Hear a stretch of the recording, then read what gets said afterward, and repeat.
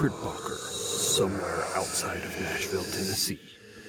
This is the award-winning podcast, ParaReality.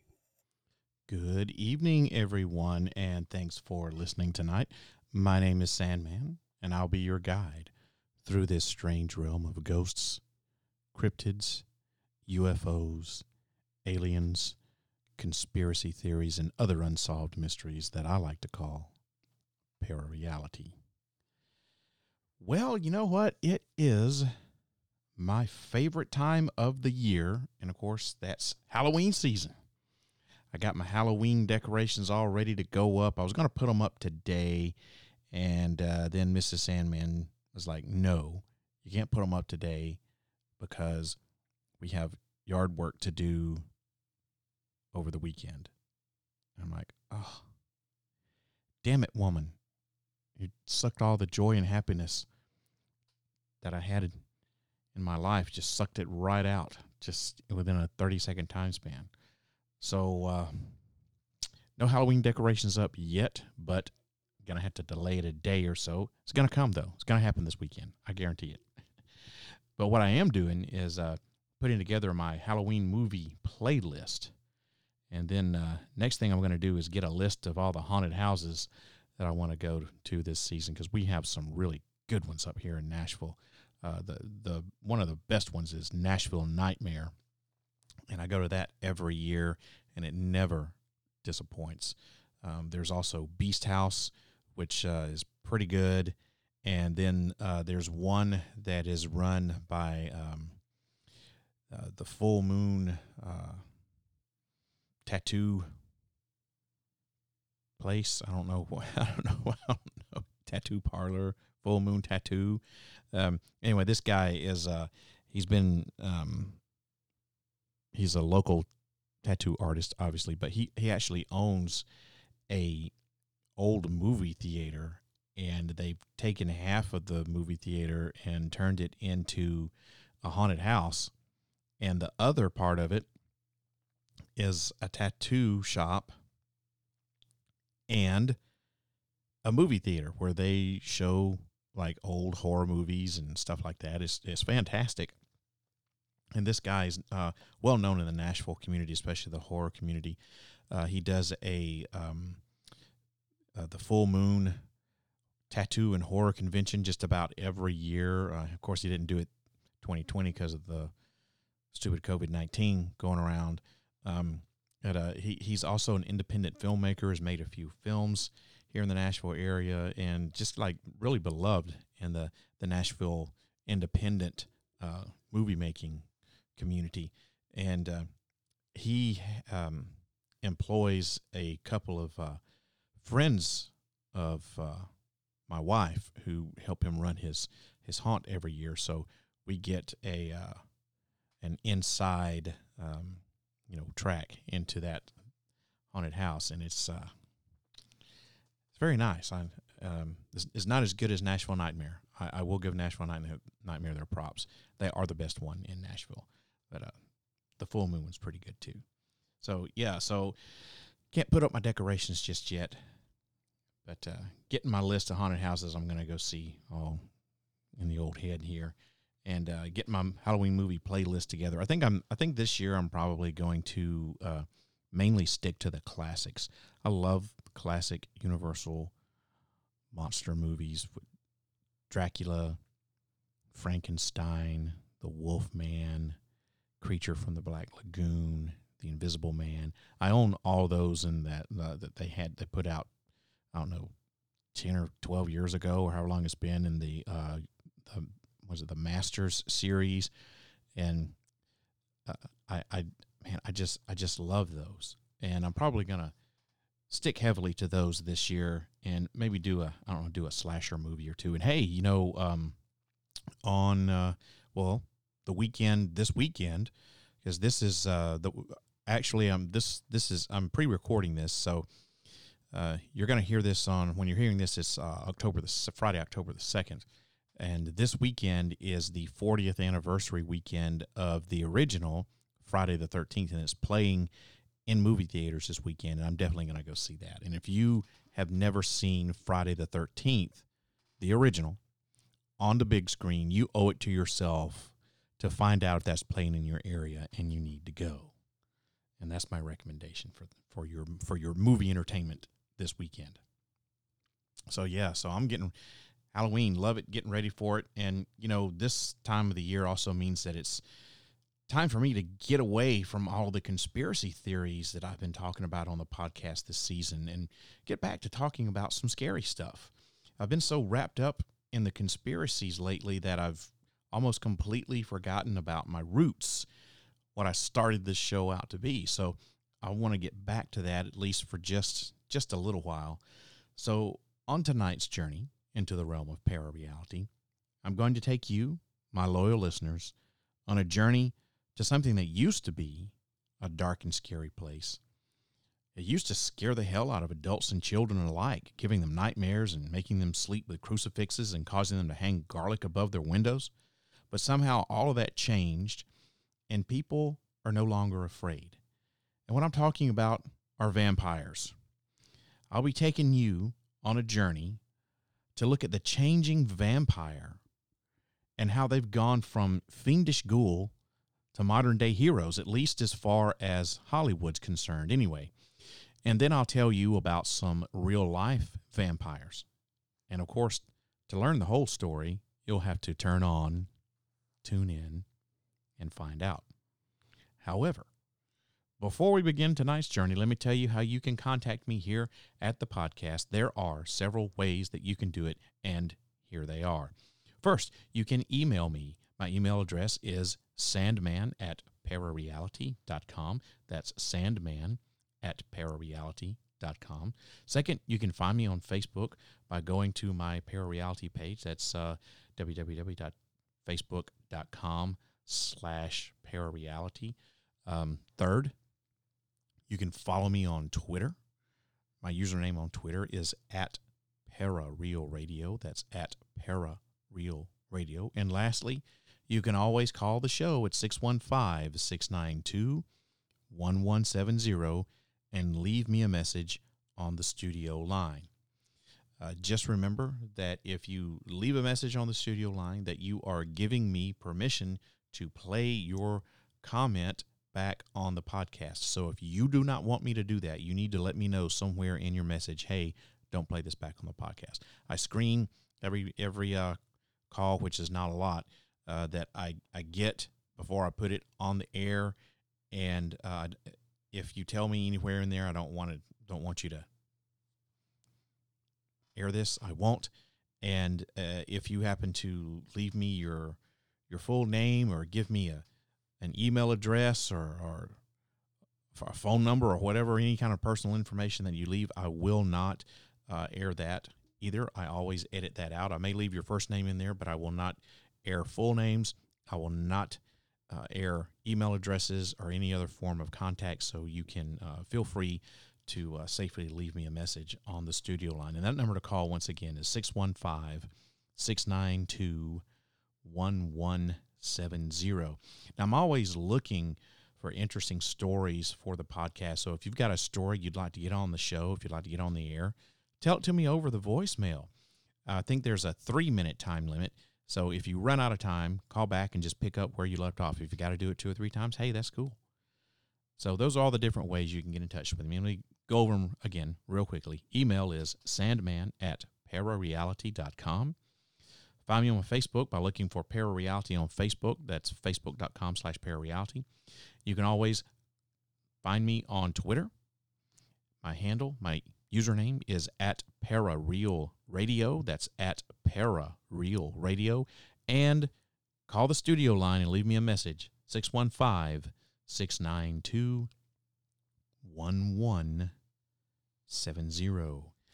And now it comes to that time of the show where I get to read some fan mail.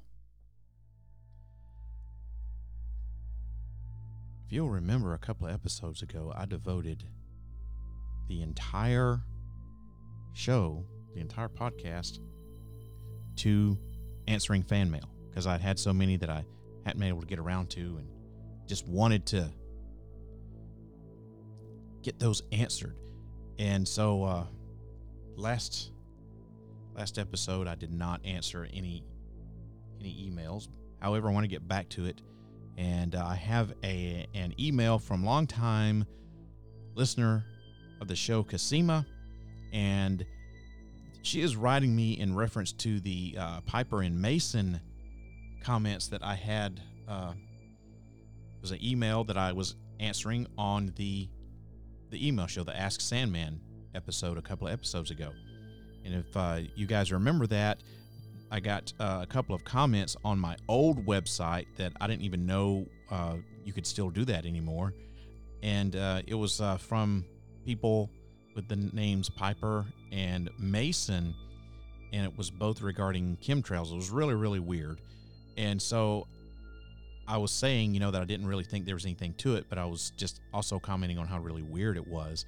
And I asked you guys if you could help me out, if you could do some research, help me research, because I kept running into a dead end. So this is in reference to the Piper and Mason, and this comes from listener Casima, and she writes, "Hey, I've been researching the Piper and Mason comments.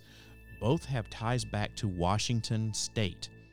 I looked at names meaning and numerology. They aren't coordinates. I checked. Most are in the middle of the ocean, so that's interesting. I found Piper Torres means flute player towers, and Piper Tacoma means flute player mutual go beyond. Mason Walker means builder forest keeper or Freemason forest keeper." I found that to be very interesting, guys. And Mason MF Fremont builder means builder or Freemason. Minnesota, Mongolia, minute or 1 million newtons, and journey protection. That's really weird with all this numerology stuff that she got. But then she says, she concludes, it says, "I figured after doing about an hour or two of researching, it was most likely spam. Still very interesting." Thanks, Casima, for doing that. That was great for someone to take the time to try to do some research and looked up some meanings from numerology. I think that is great, and I really appreciate that. So, yeah, I'm glad that you came to the same conclusion that I did, which is, spam. I don't know what they were trying to accomplish there. It was not very well thought out, not very well executed, but it was more than likely spam. So I appreciate you, Casima, for helping me out with that. That was great. Thank you so much. And now it is time, everybody, to get on with the show. By the way, if you've got something you want to email the show, if you got a comment or anything like that, just gave you all the ways you can get in touch with me. That's sandman@parareality.com. Email me. Let me know what you think. sandman@parareality.com. All right. Let's get on with tonight's episode of the ever-changing vampire. If you're a horror movie fan like I am, chances are you have a favorite vampire movie. And for me, you can probably guess just based on my comments earlier, it's the original Universal Studios masterpiece, Dracula, starring the great Bela Lugosi at his best as far as I'm concerned. I like it because it's pretty much the original vampire movie that spawned a total horror subgenre, unlike all of the others. But then again, most all movies about vampires are unlike all the others, right? At least that's how they're billed. So, are vampires nightmarish, blood-crazed killers, or are they something different, like a romantic superhuman with a conscience? Well, the vampire has simultaneously fascinated, repelled, and terrified us for around a century, since the first screen appearance of Count Orlok in the cult 1922 horror movie Nosferatu. Now, that is actually the original vampire movie. When I said Dracula was the original vampire movie, I mean it's like what modern day vampire movies are kind of like modeled themselves over. Nosferatu was completely different. And there's never really been, as far as I'm concerned, a great remake of Nosferatu. And with today's technology, with computerized graphics and green screen technology and all that, there really should be. It's just getting a good script, I think. So, of course, the most infamous of all was who I just talked about for a few minutes, was Bram Stoker's creation, the repulsive Count Dracula. He was a terrifyingly alien-like character who's generated just countless numbers of movies and books and TV shows and online fan clubs and you name it. But over the last few decades, really, things are changing in vampire land as far as Hollywood is concerned. These demonic beings are in the process of being reinvented, of course, with a lot of help from us admiring humans. Deformed bloodsuckers with long nails and rancid breath who've left generations of moviegoers cowering in their seats have totally been transformed into something completely different, just a complete 180. Vampires are now just like these super attractive, like superhuman beings. They have a conscience. They seem to be torn between their repulsive means of existence by sucking blood and the realization that drinking this blood of the innocent is, well, it's a criminal act as well as immoral. So think about Edward Cullen and Bella Swan of Stephenie Meyer's Twilight series, or other like sexed up vampires from, let's say,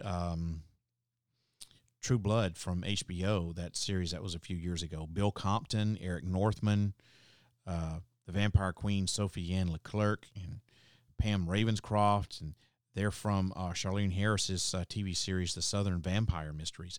So you've got all of these sexy type vampires that are just, a lot of them have this, they're conflicted because, I want to live, I want to stay alive, I want to stay immortal, so I have to drink this blood. But oh my God, what's it doing to my soul? Do I even have a soul? I'm killing people. That's not right. And vampires aren't supposed to be that. They're, like I said, deformed, long-haired, long-fingernailed, blood-sucking creatures in just this hollow shell with no soul, and they stink, and their breath is rancid, and there's nothing sexy about these vampires at all. So what's going on here?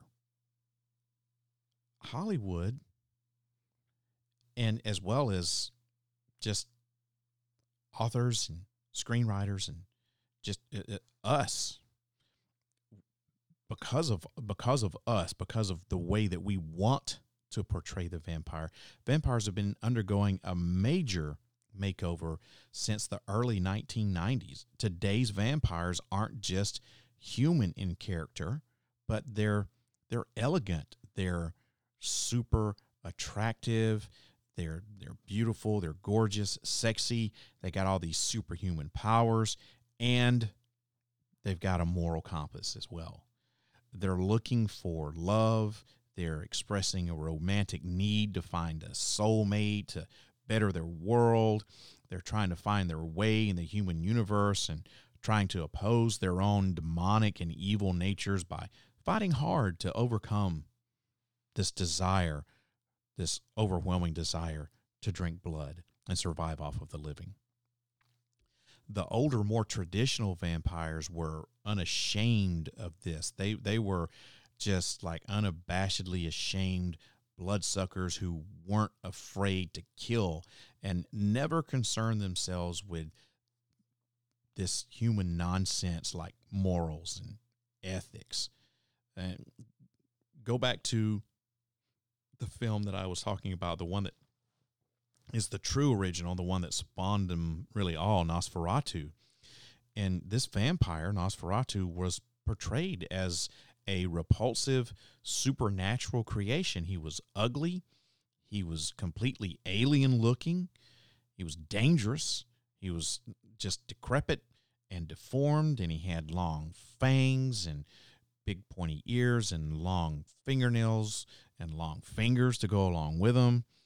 And this type of portrayal of the vampire lasted a long time because it was more of a true and accurate portrayal of the legend of the vampire. But it changed around the end of the 20th century and the start of the 21st century. And you can see this by looking at films like the Francis Ford Coppola Dracula, which I'm a fan of. I really like that movie. But Dracula in this movie was like he was like a half demon, half human, terrifying character. But at the same time, he was also a romantic. He also longed for the human things in life. And this was a big change. And then you have Interview with the Vampire, who had two like uber sex symbols at the time, Brad Pitt and Tom Cruise. And this was another step forward. Even though the book that it was based on by the same name was written by Anne Rice all the way back in the 70s, the film, they didn't make it until the 90s, but the novel that Anne Rice wrote was more of a romantic vampire type novel and had these characters, these good-looking vampire characters who had a moral compass and were not decrepit and foul-smelling and alien-looking and hollow, empty shells. You know, she portrayed them as having a moral compass. I keep going back to it. These vampires were very different. And in that movie, Interview with a Vampire, one of them was definitely the precursor of the vampire heroes of the 21st century. And I'm talking about Brad Pitt's character, Louis. He wasn't a complete hero of the story, but he was having doubts about the morality of vampirism. And then after that, change started happening really quickly. Vampires started to acquire a backstory so we could identify with them. And this leads us all the way up to the most recent, which would be the Twilight shit. What I find fascinating about the change when we talk about Twilight is the Edward Cullen vampire. He's really concerned about the soul. He's a bit of a philosopher, but he's also an immortal teenager because he was turned into a vampire when he was only 18. But I think in the books and in the movies, he's like 180, almost 200 years old. Yet from the perspective of us, the person who's watching the movie or reading the book, he's a very handsome young man who seems to be very human, and he seems to be more moral than a lot of the actual humans around him. And we've come completely 180 from what the vampire traditionally was supposed to be portrayed as. And it's really about Hollywood reflecting the changes in modern society. I see a change in the Western world in terms of greater acceptance, understanding, and empathy with the concept of being different. These days, there's an increasing acknowledgement that in itself, being different doesn't have to be alien or frightening or bad in any way. It's just different in and of itself, just different. And the vampire is increasingly being portrayed as a hero rather than a villain, in a complete reversal of the role of the traditional vampire. They're becoming the heroes rather than just being the villains of the movie or the book or the television show or what have you. Now, obviously, this isn't making everyone happy, and I think I would have to be included in that camp. There are vampire purists, and I think I would probably be considered one of them. And these vampire purists strongly oppose this transformation because they hold to the concept of the vampire as being more demonic, more dangerous, non-human, and they're saying that a supernatural creature is different than a human being is. And I have to say that that's true. But in today's version of the vampire, we still have them being humanized and the vampire creatures being introduced into traditional family values. Suddenly we have these gorgeous, beautiful, sexy female vampires like Catherine Pierce and Elena Gilbert from the Vampire Diaries. You look at Bella from the Twilight saga, and there's even the cartoon Transylvania, which I loved that cartoon. But Mavis, I think, was the young female's name. She's this strong, beautiful, gorgeous female vampire, and these female vampires are portrayed as starting. I mean, they're just strikingly beautiful, and they're powerful as the male vampires, but still accepting human traditions and family values in terms of gender. So, in effect, these vampire women subconsciously decide to adopt human conventions, and they don't appear to be as strongly feminist as you would think they would be. There's a return to traditional gender roles when it comes to stereotyping of all this, even though these are very powerful female vampires. And that's actually one of the beautiful things about this horror subgenre. As the times change and societal fears evolve, so does the monster. Like Dracula, when that movie came out in 1931, people feared all that was foreign and unknown.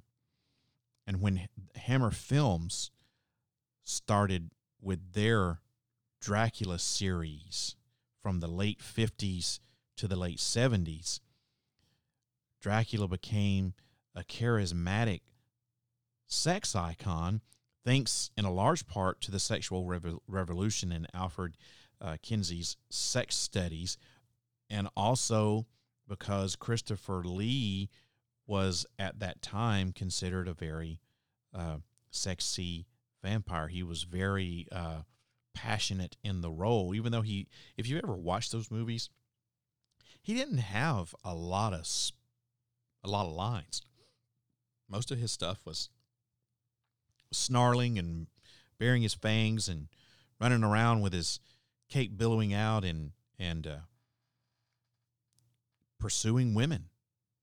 And he kind of like sexualized the vampire in this horror series, this Hammer series of Dracula, because he was chasing women, and you never saw him actually have sex with a woman, but it was implied a lot that he had sex with women. There was quite a fair amount of nudity in these movies, and the women that were baring their breasts and were the objects of Dracula's desire were very beautiful, and it was heavily implied that Dracula was not only sucking their blood, but doing other things to them as well. And when Joel Schumacher came out with The Lost Boys in 1987, that's when you had all of these teen movies that were being churned out, like Breakfast Club, Fast Times at Ridgemont High, 16 Candles, Ferris Bueller's Day Off. These were all the rage at that point in time in the 70s. So you had all these teenage movies about teenagers going through teenage things and having teenage problems. And, of course, these movies were popular with teenagers. I know I was one. I saw these movies, and the Lost Boys fed right into that, because now you have these teenagers going through teenage stuff, like, you know, having their sexuality blossoming right there in front of them, not knowing what to do with these raging hormones. A lot of times teenagers feel like no one understands them, and what better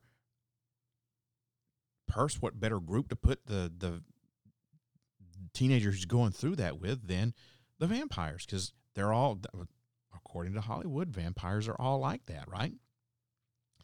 And while there are common tropes in vampire films, which more or less revolve around the basic lore of vampiric survival, the genre seems to rise from its coffin with a newly evolved identity, escaping the bowels of its dusty lair to wreak havoc once again on its new object of desire. It's going to be really interesting to see how the vampire archetype changes as we head into the 2020s. But if the last 100 years of its cinematic representation has taught us anything, it's that it will continue to change and evolve in ways that are sure to be controversial, if nothing else. So that is the literary vampire and how the literary vampire has changed. And when I say literary, I'm also referring to, obviously, the Hollywood vampire. Maybe I should say that instead. It's the Hollywood vampire. That's how vampires are portrayed in books, movies, television shows, all these games that are online, and all these clubs and stories and all that sorts of stuff that you see online. This is how the vampire is portrayed. So now that I've talked about the literary and the Hollywood vampire, let's move on to real-life vampires, okay? So they're not maybe as glamorous as what all these movies portray them to be. Do they exist? Oh, yeah, you bet they do. I've even interviewed one on this very podcast way back in season 4 in 2007.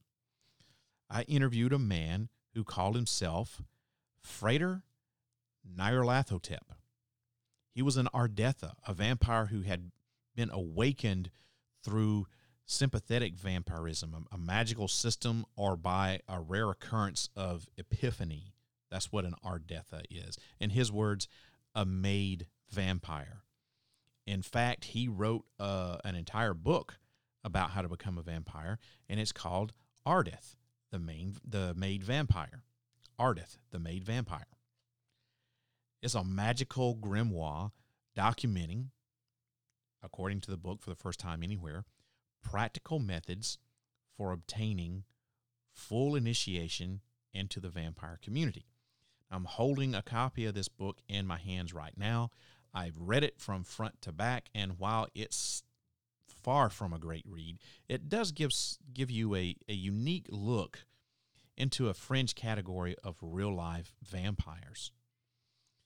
Now, if you want to hear the interview that I did with Frater Nyarlathotep, you'll need to become a ParaReality patron. And to do that, you need to go to www.patreon.com/ParaReality, and we need to become a Patreon to hear that original 2007 interview that I did with Frater Nyarlathotep. Now, Frater means brother, and Nyarlathotep is a demigod or a godlike figure from Cthulhu. So he's not very original with his name, and I'll tell you, the book, it's still available. You can find it on Amazon. It is not an easy read. It's very confusing. At one point, he says that the book is made for a novice. And I'm not quoting this here. I'm paraphrasing it because I can't remember exactly what it says, and I'm not going to take the time right now to look through this book to find these. But basically, he says on one page that the book is made for a novice, someone who's looking to fulfill their potential and be something greater than what they are to become a vampire. And then a few pages later, he says that the book is for someone who is an expert and who knows what it is that they're doing. So it's really it's confusing at points. I said it's not a great read, but if you're interested in looking at something that will take vampirism away from the traditional roles that you know it and give you a whole new perspective on how to become a vampire, I suggest you spend a few duckies and get it off Amazon. It's called Ardith, the Maid Vampire. The author is Frater Nyarlathotep. So, yeah, like if you want to hear that original interview, maybe you should hear the interview before you waste money on the book. I don't know. But go to patreon.com/ParaReality and you can hear the interview in its entirety right there. So, what are the different types of real-life vampires? Well, I'll tell you. Now, there's a lot. I am going to go through 6 of them. Supposedly, there are more than 6 types of vampires. If you start looking into things, I don't know. Different websites, different people say different things. Some say there's 3, some say there's 4, some say there's, a dozen or more. It's just, it all depends upon how you want to look at it. I look at it from the perspective of real-life vampirism, not taking vampiric lore and combining it in with the real-life vampires. So as far as I'm concerned, there are 6 types of real-life vampires. So first of all, we have the lifestyle vampires. And now these are the people who just simply admire the aesthetic. They may like vampire movies, or they may be a fan of, Anne Rice and her books, or they may even own a set of prosthetic fangs to wear to Victorian, costumes to nightclubs or Halloween or stuff like that. But at the end of the day, they know they're no different from anyone else because they don't feed off of anyone. They're lifestyle vampires. They like to look like a vampire, but they're not a real one. They don't live like a vampire. Which moves us on to the second type of vampires, which are the blood drinkers. Those are the sanguine vampires. These people must regularly drink fresh human or animal blood to sustain their existence. They cannot be satisfied with blood from a dead animal. It has to be alive, and by some beliefs can be harmed if the blood is infused with a strong force of things like religion, love, or if they're consuming from a human, consumed large quantities of garlic before the vampire got to him. Now, this type of vampire is probably the most common, and they can be found in the cultures and myths all around the world, from ancient Babylon and Greece to Asia and to the Balkans, where the modern myth of blood-sucking vampires supposedly originated. And according to a lot of myths, one single feeding of blood can provide a vampire with a substance to live off of for up to 2 weeks. Now, the real-life sanguine vampire is not going to take blood from a human being who does not consent to have their blood taken. There is a pact, a contract that is signed between the vampire and the donor. And the vampire will not take blood from anyone, even the donor, even the contracted donor, if that person does not want to. So I can be a donor and I can go to my vampire, and my vampire's like, hey, dude, I need to suck some blood from you because I'm not feeling, my strongest. I'm getting really weak here. I need to suck some blood from you. And I'd be like, no, dude, not today. I got a date. I'm going to go get laid, and I don't need you poking holes in my neck, you know?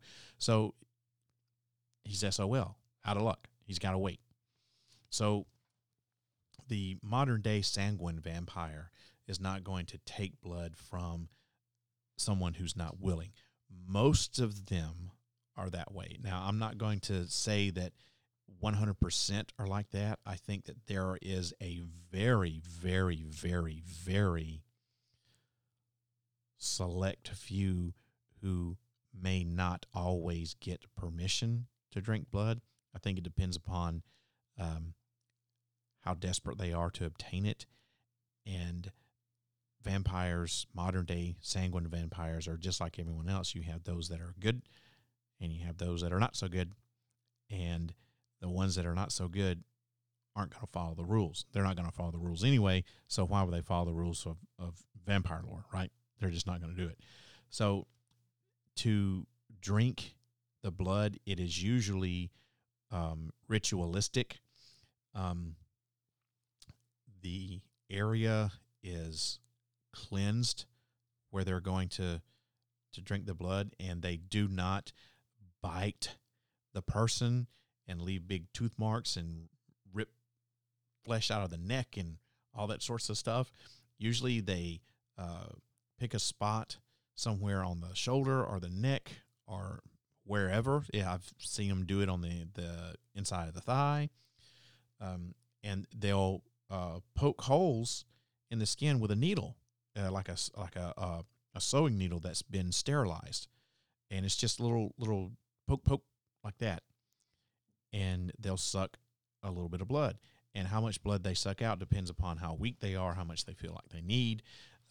It can be from just a few drops up to a tablespoon or maybe even more. I don't put that in stone. Okay, I am not a sanguine vampire. I'm not a vampire at all. So I'm not professing to know everything about this. I'm just telling you what I have learned.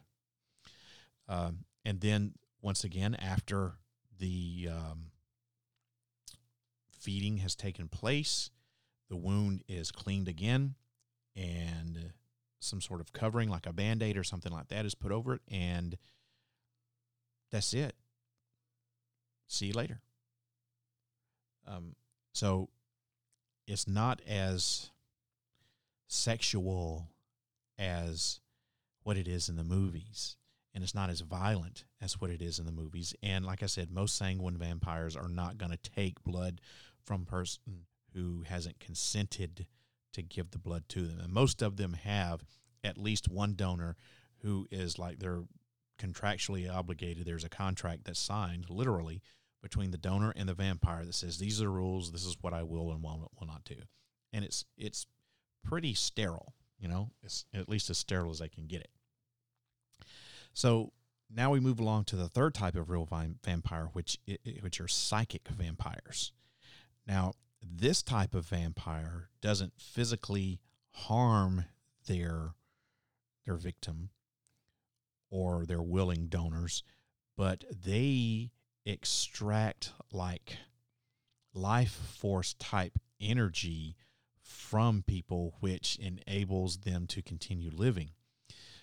This kind of psionic ability, I guess, can work with both single victims and by extracting the life force from crowds of people as well. And most often, the people who are having their psychic energy sucked from them, they don't even notice that this type of vampire is feeding on them. And the effects of being fed on like that can be short or long-term fatigue. Doesn't really lead to death, but it can leave one feeling drained, although not immediately. Now, I did, back when I was researching vampires, I've done more than one show on vampires, and way back, long time ago, when I was researching stuff for vampires, I actually did an experiment to where I tried psychic vampirism. Stupid, I know, right? I was like, I'm going to see if this works. And I did not notice that I was able to suck anyone's life force out of them. But I had not had any training or anything like that either. I was just trying this on my own, so I don't know. I probably didn't know what I was doing, which could have been dangerous as well. So it was very stupid of me to try this, and I don't recommend that you go out and say, "Oh, I'm going to be a psychic vampire," as I was doing this as an experiment type of deal. I didn't really do it for long term. I just did it for a little while, a few weeks, and I didn't notice where I was able to suck anyone's life force or anything like that, or get anyone's energy. Another term for these vampires are energy vampires. They can be called psychic vampires, energy vampires, psi vampires. I said these people, a lot of these people will have donors as well, but a lot of them don't either. And there's no physical contact with you. They just suck all your energy. A great example of one is Colin from What We Do in the Shadows. If you've never seen that FX series, there's a series on the FX channel. It's called What We Do in the Shadows, and it's about a group of vampires that are living together, and one of them is a psychic vampire, and he's constantly sucking the energy out of everyone. And it's of course, it's a comedy series, and it's pretty funny, but psychic vampirism is not funny at all. These people can be anyone. Some people are psychic vampires and don't even know it. They have no idea that that's what they're doing.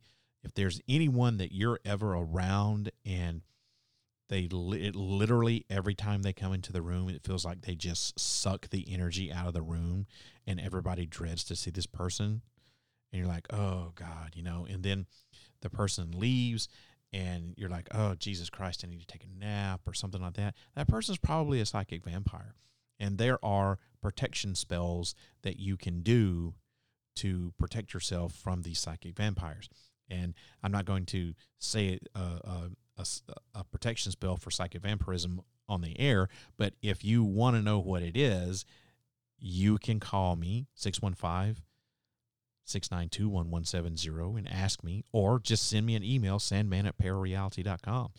Tweet me at ParaRealRadio. Get on the Facebook page, on the ParaReality Facebook page, and ask me that way. I'll give you an answer. I'm just not going to say it here on the air. And then we have the fourth type, which is a hybrid vampire. And that's just simply a combination of both the sanguine and the psychic vampire. So basically they're trying to get the best of both worlds. They prefer to suck the blood, but if they can't get to a donor, if they can't get any blood, they're going to suck your energy out. And then we have empathic or elemental vampires. Now, this type of vampire feeds on not the energy from people, but the emotion of people around them. And most often positive energies such as happiness and love, but they can also feed from negative energies like fear and anger. Now, vampires like this that feed from like the darker emotions are often responsible for causing these emotions, like scaring the victim. But the rest of empathic vampires simply feed from the currently present emotions that are present around them. So they don't try to create specific emotions. They're not going to try to create happiness and love necessarily. Just whatever the emotions are around them, they're going to feed on it. Elemental vampires are similar to the empathic vampire, but they feed on the natural elements of wind and lightning. Very, very rare, these vampires, especially the elemental. The empathic vampire is a little bit more common. And they kind of go hand in hand with the psychic vampire, but you got to draw a distinct line because the psychic vampire feeds on energy from the physical energy from the person, whereas the empathic is the one that's feeding from the emotions of the person and not the energy. So an empathic vampire is not going to leave you feeling drained and like you have to take a nap.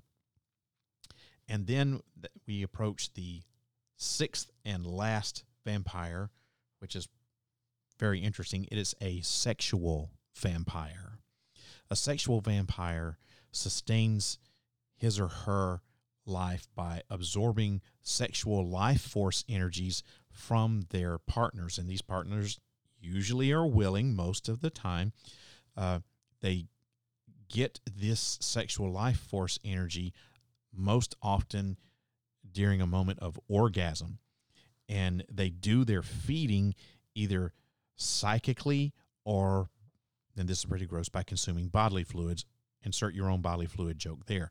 The most famous mythical sexual vampire is a succubus, which is a female, or an incubus, which is a male. And they just feed off of your sexual energies. The succubus or the incubus will come to you, and you think it's a dream or something like that, and you are having sex, and it's just this great sex, and you have this intense sexual experience, and you have this great orgasm, but what's happening is the succubus or incubus is sucking your sexual energy away from you. Now, obviously, you have to take the succubus and the incubus for what it is. Do they exist or do they not? I'm not here to debate that, and I'm not saying that all vampires are succubi or incubi. That's just one version of them. The most sexual vampires are just like me and you, except they live to get their energy from sexual encounters. And like I said, most of their victims are their donors, are exactly that, donors. They're contracted either by a verbal or a written agreement. The incubus and the succubus do not do that. They're more demonic, and they're not looking for a willing donor. They're going to take it from you regardless, whether or not you want them to or not. So the sexual vampire probably piqued your interest, and I'm sure you'll be doing a little bit more research on that. Like, I want to become a sexual vampire.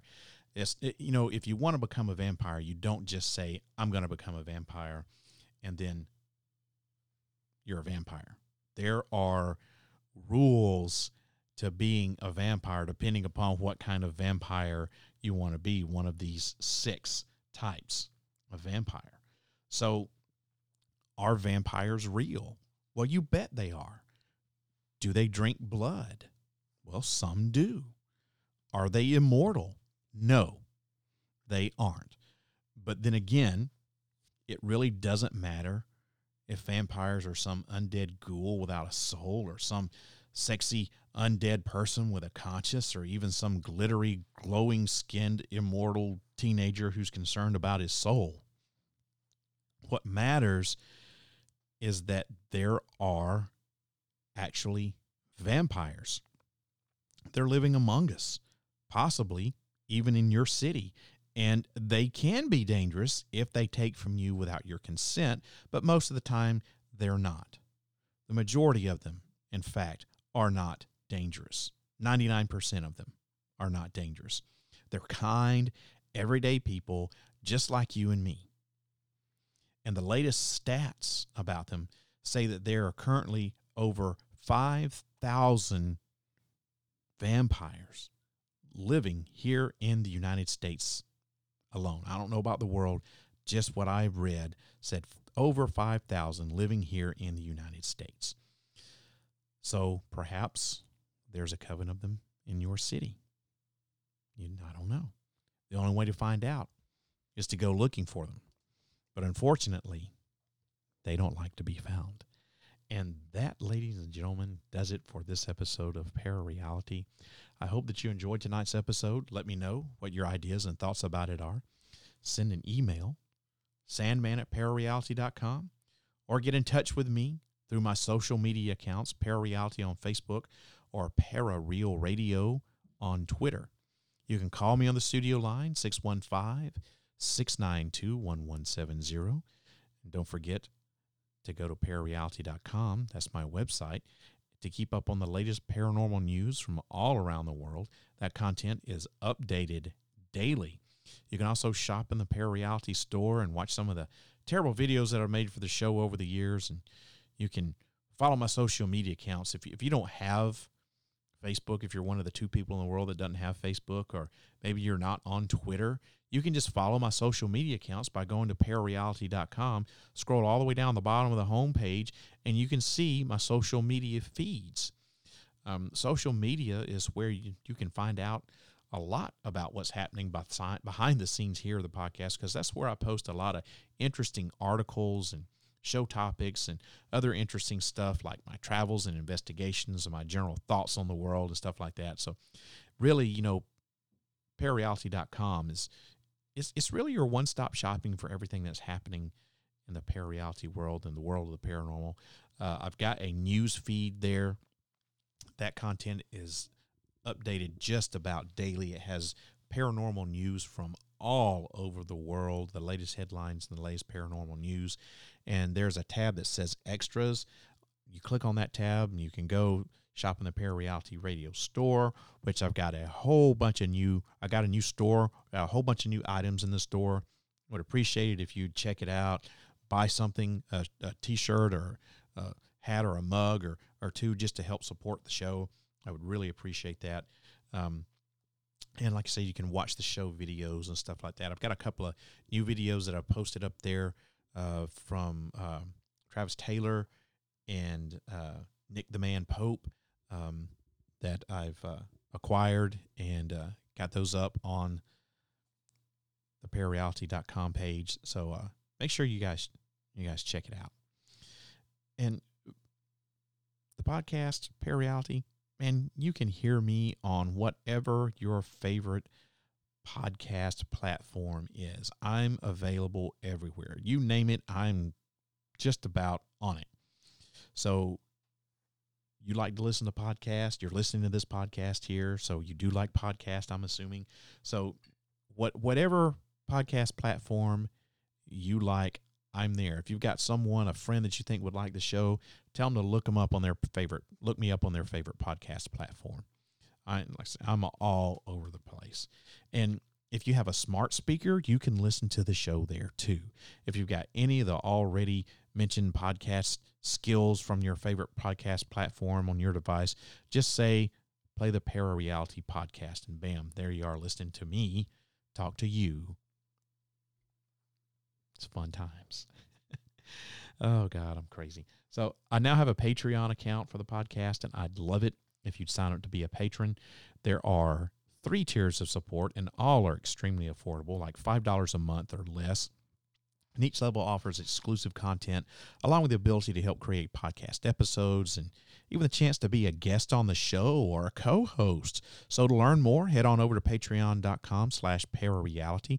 100% of the proceeds from Patreon goes back into producing quality content for this podcast. I make no money off of this. And every dime that I get from my store, my merch, and from Patreon would go right back into producing this show.